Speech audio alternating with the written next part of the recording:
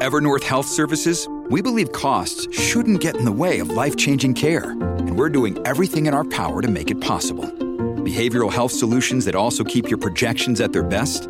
It's possible. Pharmacy benefits that benefit your bottom line? It's possible.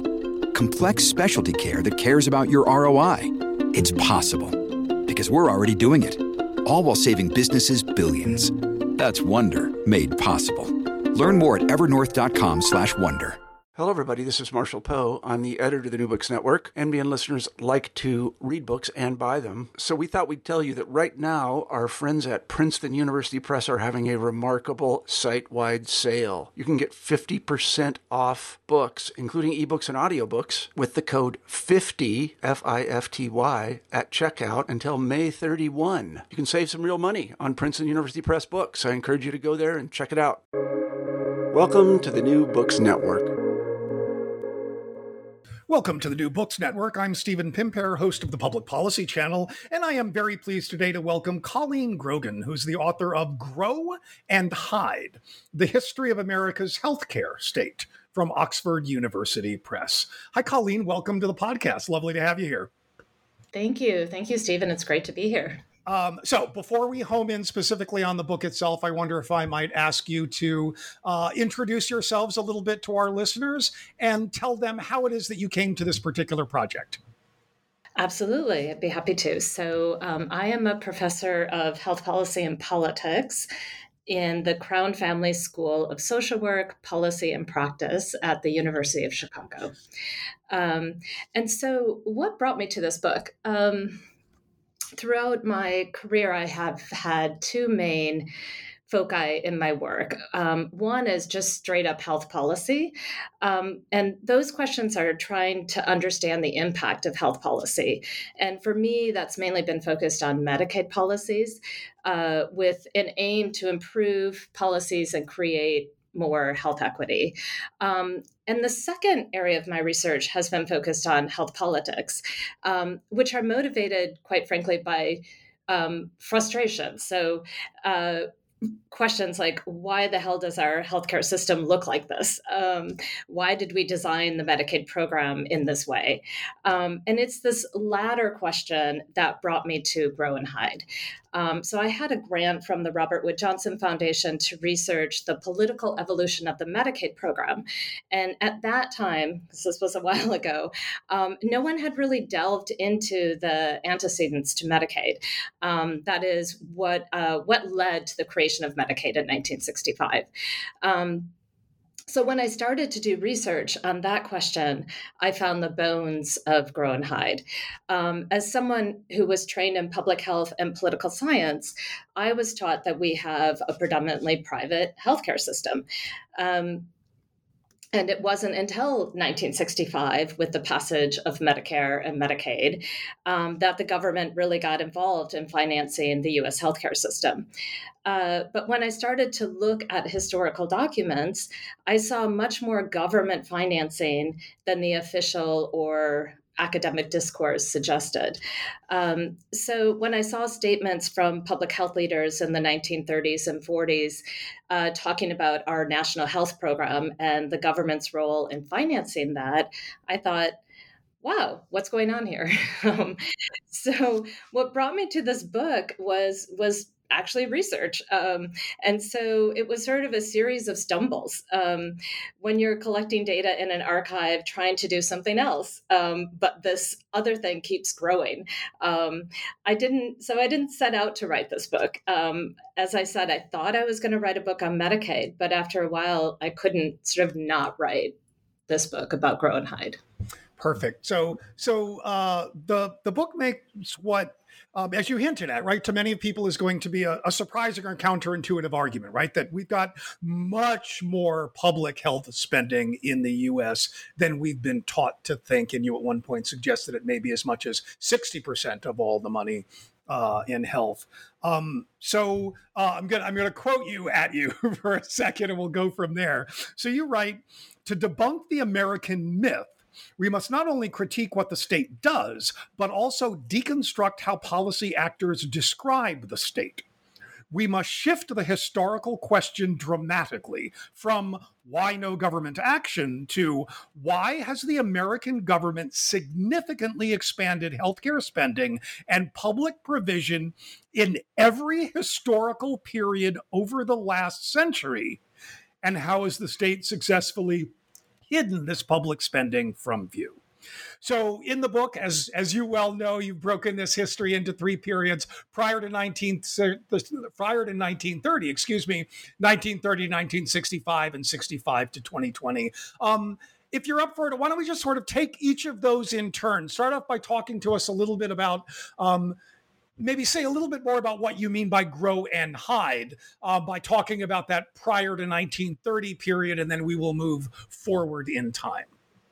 Sure. I'd be happy to. So the simple way to think about grow and hide is kind of, as I think the quote sort of illustrated, but it's essentially substantially publicly financed system while framing it the opposite, right? It kind of grow and hide happens because we have this American myth that you again you kind of alluded to, and I talk about in the kind of introductory chapter, what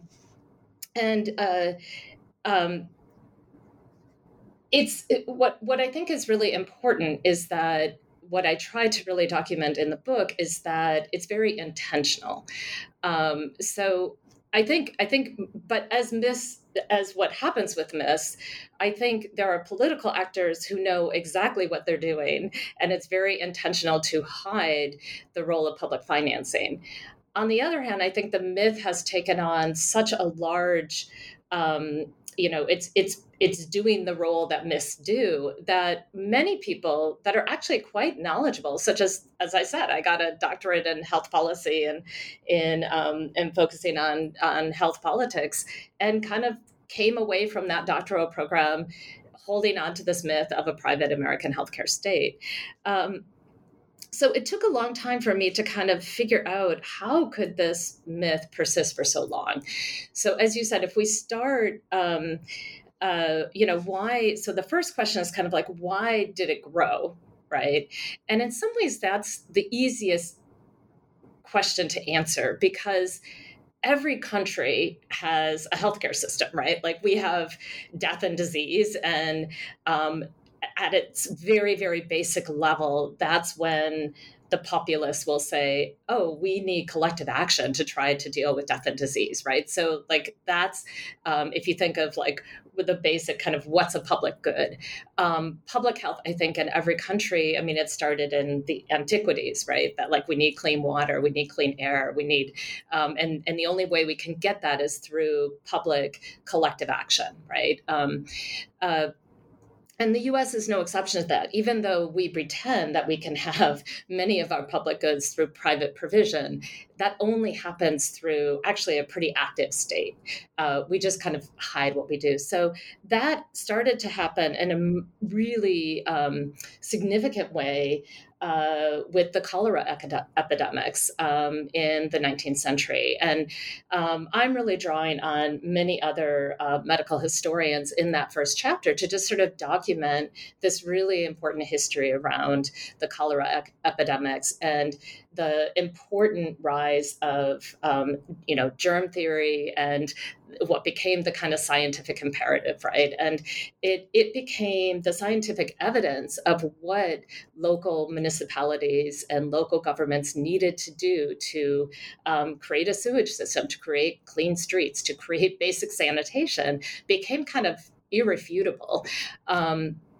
And so in chapter 1, I just sort of document how even under, patronage politics in New York City, in the 1860s, nonetheless, the government had to really support a kind of scientific approach to sanitation, right? So even though it was for a long time funding, city inspectors who were very much part of the machine politics, it had to eventually kind of shift to really giving significant authority to sanitation leaders. And so I think that that's kind of a really important basic foundation that explains why we shifted, why public health, kind of the public health state came about.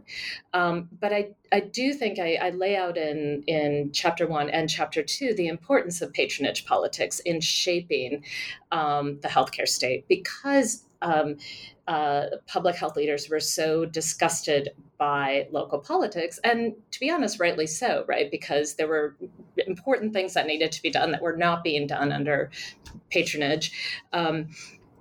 That they, from the very beginning, had a very anti-government discourse, right? And so sort of said, we need a non-political scientific state. The way that we do that is through scientific agencies, which they attempted to create, but also from the very beginning talked about this voluntary sector. And of course, many people, historians, have written about the rise of the voluntary sector. I mean, starting with Tocqueville, right? But many others sort of talking about how the voluntary sector worked alongside the development of the American welfare state, and how important that voluntary sector was, and actually kind of minimizing the role of government. Ironically, right? And that worked in the public healthcare state as well, so that we started to contract out.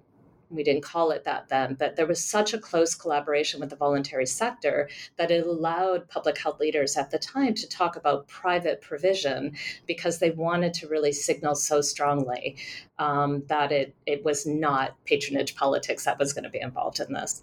There's a history of that rhetorical device in the sort of the welfare state literature more broadly, right? As people will say, there's a whole line of literature predominantly from the right saying, no, we had this exclusively voluntary sector in the 19th century. Government didn't need to get involved, and everything has gone to hell in a handbasket since they did. But if we look at that, we see, in fact, that lots of private provision, right? Local charitable organizations, but overwhelmingly funded by the public sector.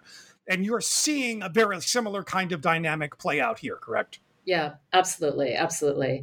The part that I tried to bring into this story that I think other people have also been documenting is that because of the way public health and medicine, the healthcare system developed in the US as very separate systems, we tend to think that they were always separate, right? And that public health really dealt with sanitation and population health questions. And then the healthcare system grew up separate from public health. And so that is very much a big part of part 1 of the book of Grow and Hide, is to show how actually our healthcare system grew out of the public healthcare state. And the reason why that's important, of course, is because it shows that it was the government that created the healthcare infrastructure, and it wasn't just sort of again, kind of, we know that voluntary hospitals, or what we call nonprofit hospitals today, were largely kind of religious-based voluntary hospitals, came out of various religious denominations and religious orders. But we have in our heads that somehow that all came from voluntary contributions, but very little of it actually was financed through voluntary contributions. And I think, one of the things that I think is particularly useful in that section in particular is that, you've talked about sort of all of the municipal level reform. And again, this pops up in the urban studies literature and in other places. But it's not just at the local level, it's a state level and even at the federal level at this point, right? You've got boards and agencies using this sort of trying to use this scientific framework to separate it from government, but very much rooting these institutions in government itself, yes? Yes, absolutely. And I mean, the thing that's also really pretty interesting is alongside this effort to use the voluntary sector and to call it private provision and to kind of hide the role of public financing, there was also this very direct government investment that initially didn't really have to be hidden because there was actually a lot of support for growing the public healthcare state from business, the business sector, from both, across party lines, because again, the evidence for the public good that the public healthcare state was creating, again, as you point out, state boards of health, municipal health departments were able to show, $1 investment in the public health department created, this percent decrease in mortality, right? So they had, even at this very early period, sort of these cost effectiveness studies that were actually quite persuasive in allowing expansions in health agencies. This weird, anyway, maybe should I stop Well, there? just so one other thing there, because it's it's the agencies, but it's also sort of massive investments in community health centers and in hospitals, right? If I'm remembering this number right, 7,000 hospitals, right, in existence in the United States by 1928, right? Yeah. Largely as a consequence of government investment. However, that winds up not being apparent necessarily as activity of government.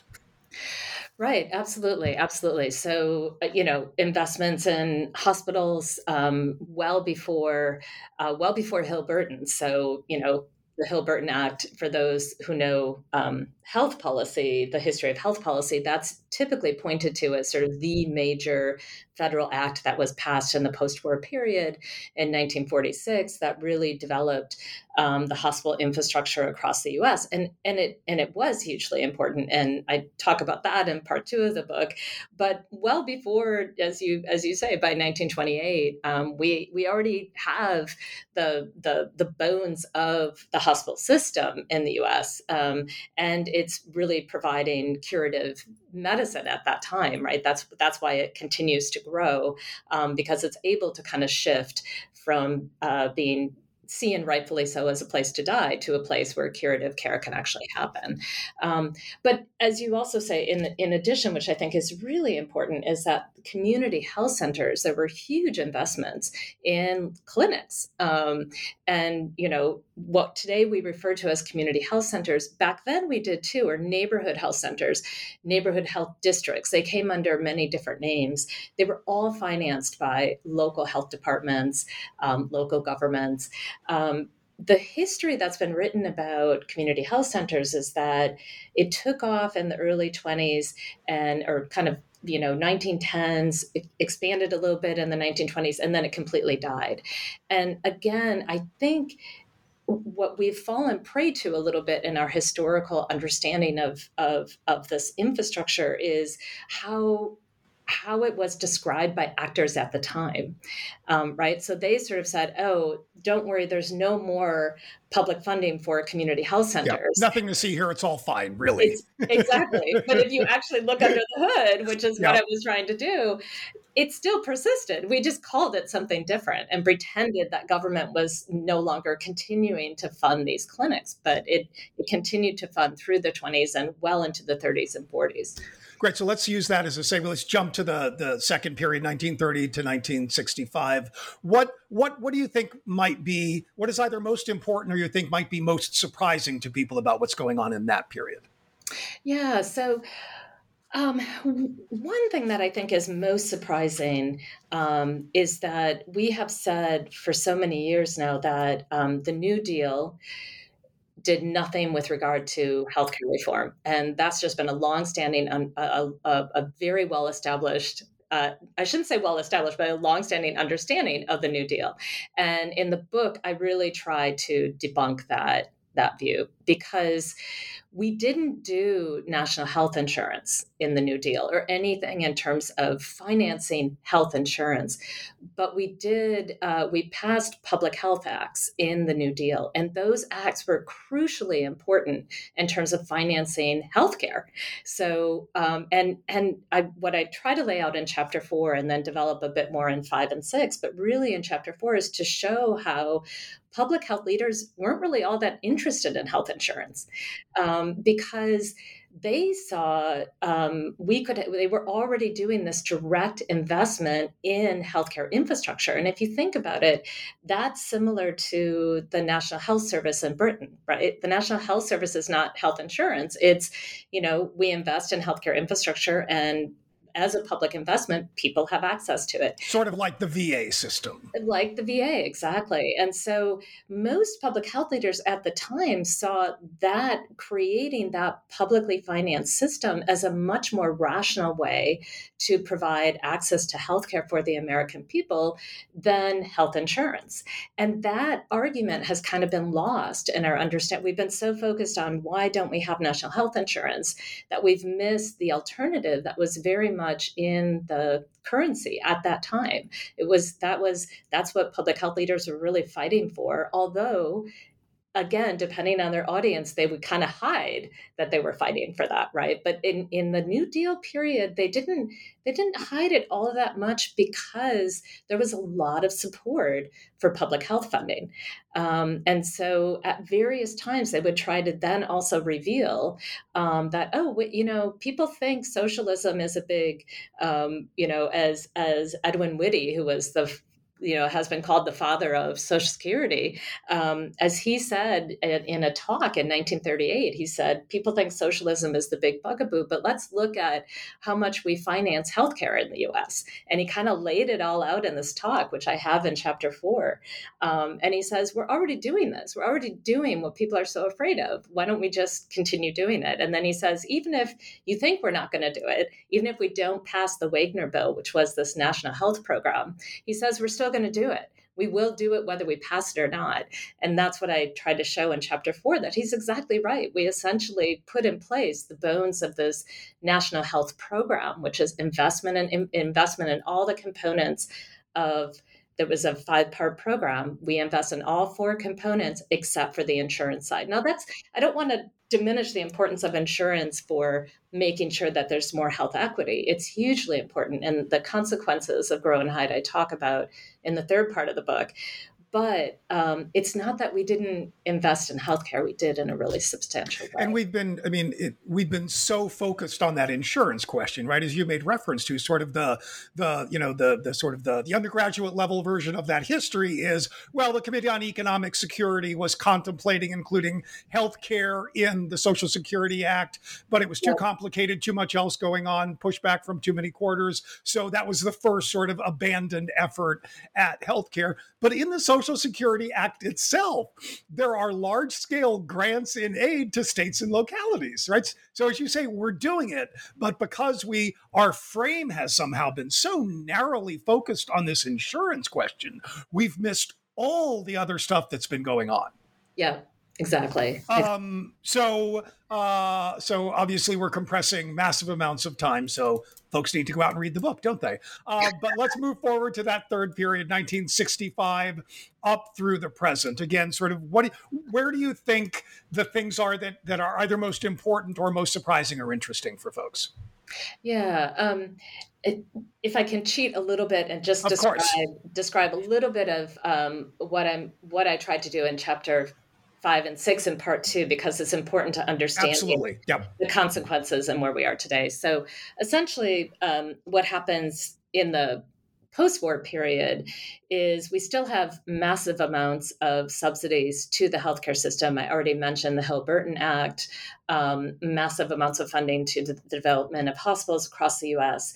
But what happens at that time, because of the McCarthy era, and I really talk about the kind of impact of McCarthyism on healthcare discourse, and sort of health policy discourse at that time. And it really takes what was a brief period of grow and reveal and shifts it back to grow and hide.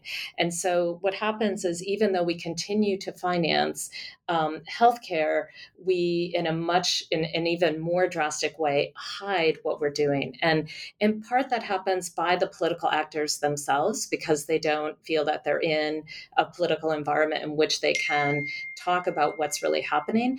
But it also happens because the private sector becomes more empowered to begin to reify what these public subsidies are.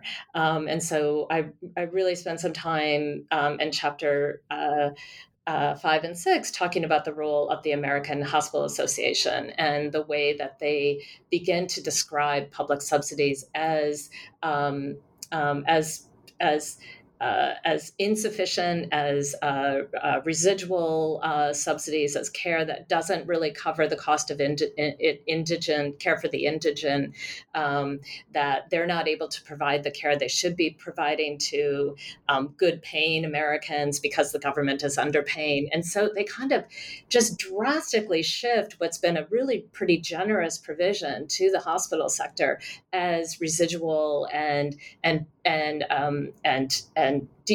of really demonizing the role of government. And that's important because we tend to think, government really became more demonized in the 1970s. That, like, when we look at surveys of sort of like Americans, the American public's opinion of government, it's fairly high in the 60s, and then we see this dramatic, downward shift.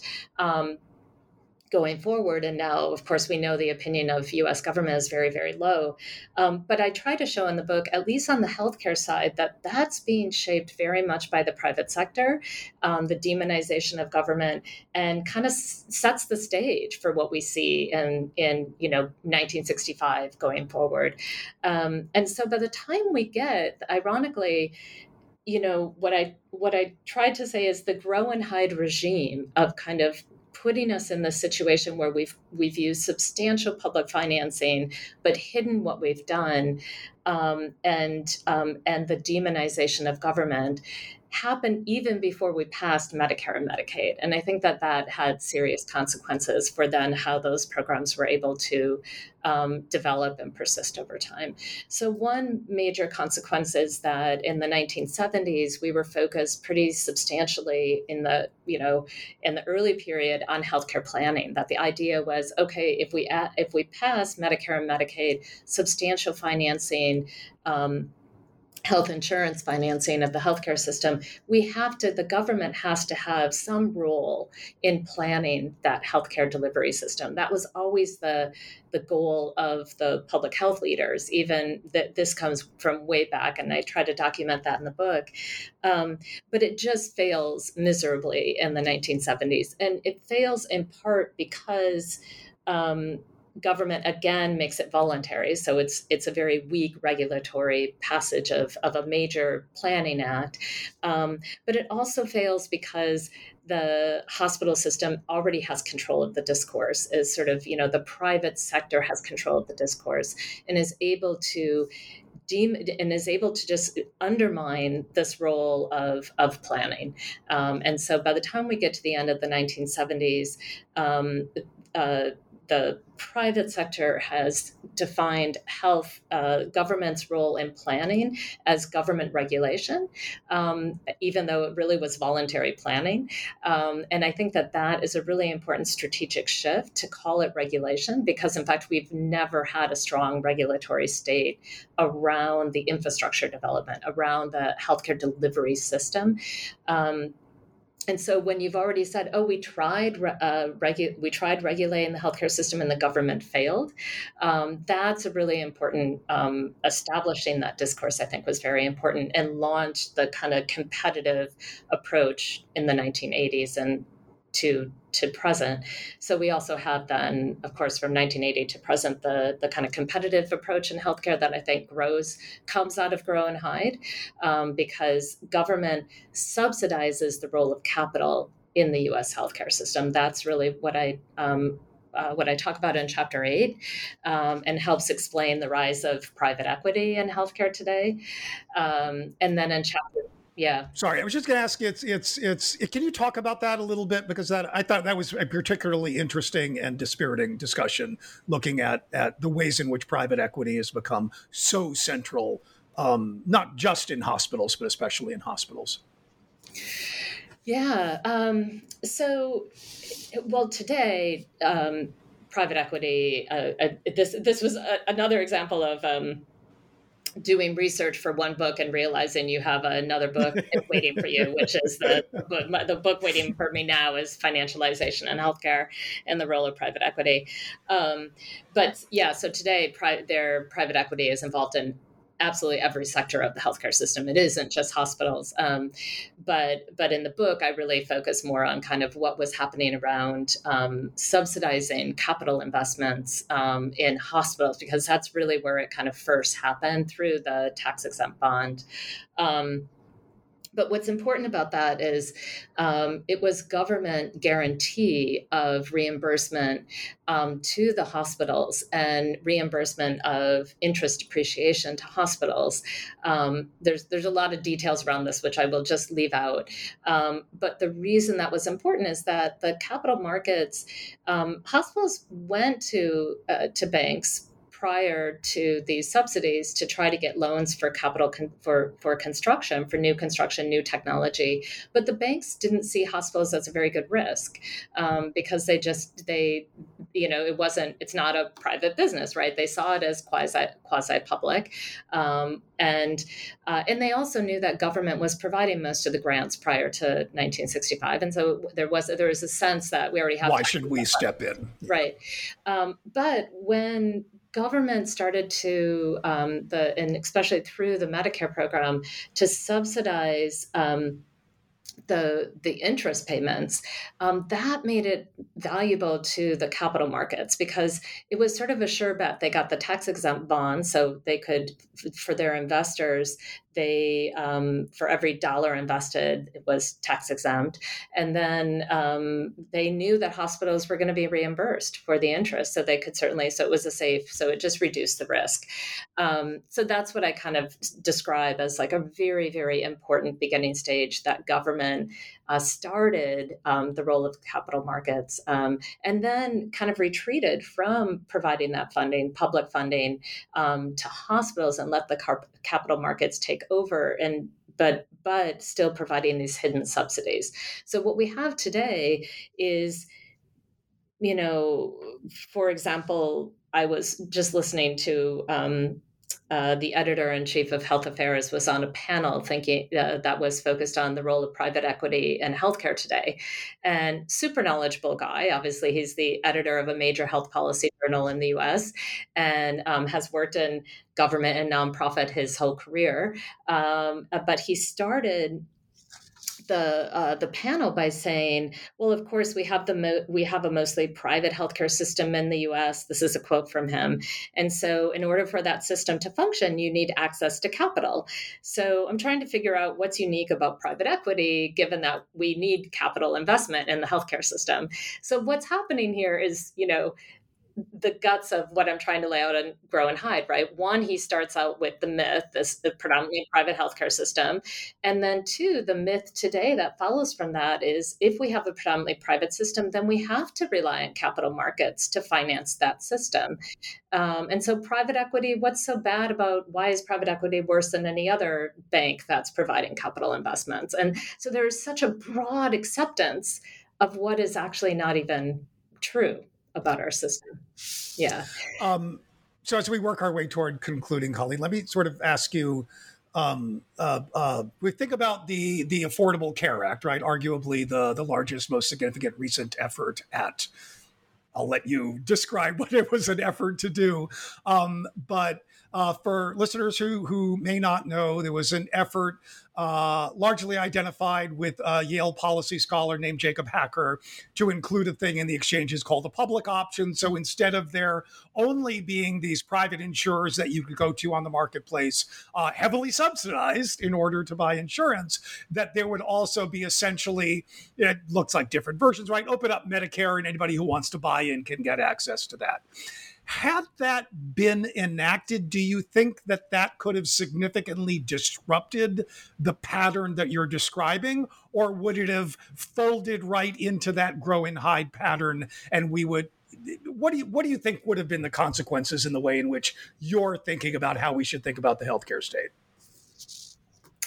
The public option question, I think, is a really interesting one, because what it does is highlight that, if it's the public, as you said, it could have been structured in a couple different ways. The way that Jacob was talking about it, Jacob Hacker, was that it would be kind of connected to the Medicare program, right? That sort of like you would just buy into Medicare.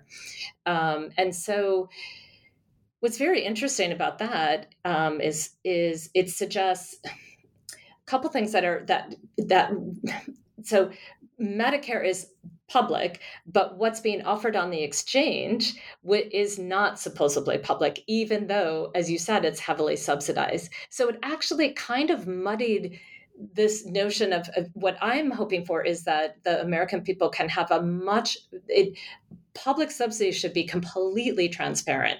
And I don't know exactly how we make that happen, but that to me is the most important thing, is that if we knew what we have already invested in, I think the American people would demand a return on their investment, right? They would demand that they have better healthcare access, that healthcare is more equitable because they've already paid for it. And so I was kind of troubled by this is public, the public option is public, but this presumption that the other options on the exchange would not be public. Also, what's really weird about Medicare is, there's Medicare Advantage. And I think, that's contracting out with private managed care plans, which has now made so many elderly completely confused about the very Medicare, which we call our closest thing to national health insurance.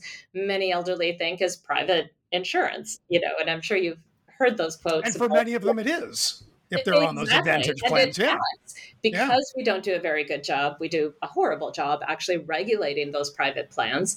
They're allowed to act like private insurance companies as well, right? Denial of claims, prior authorization, all of that. So I also would have worried a little bit. I mean, I'll stop on the public option. I think it's a really interesting question, and I could go on. The other thing about the Affordable Care Act is it did just embed us even further into subsidizing the private sector, obviously through the exchanges, but also on the Medicare expansion side, almost all of the states that do Medicaid expansion, which has been hugely important for coverage. I don't want to diminish the importance of that. But again, they contract out with private plans, and they're big commercial insurers, and it's really a number of states have a difficult time reining in these private plans now, and I'm not sure we're getting the deals that we need to be getting out of the amount that we spend in the Medicaid expansion.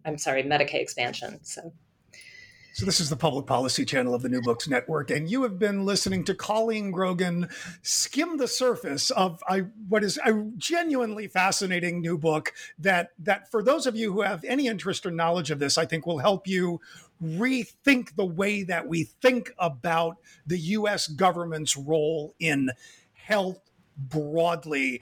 And maybe if enough people start to do that work, right, that will create the opportunity for us to attain that kind of transparency that you were talking about as perhaps the first level of creating a political space for rethinking this. The book is Grow and Hide, The History of America's Healthcare State by Colleen Grogan, new from Oxford University Press. Colleen, thank you so much for joining us. Much appreciated.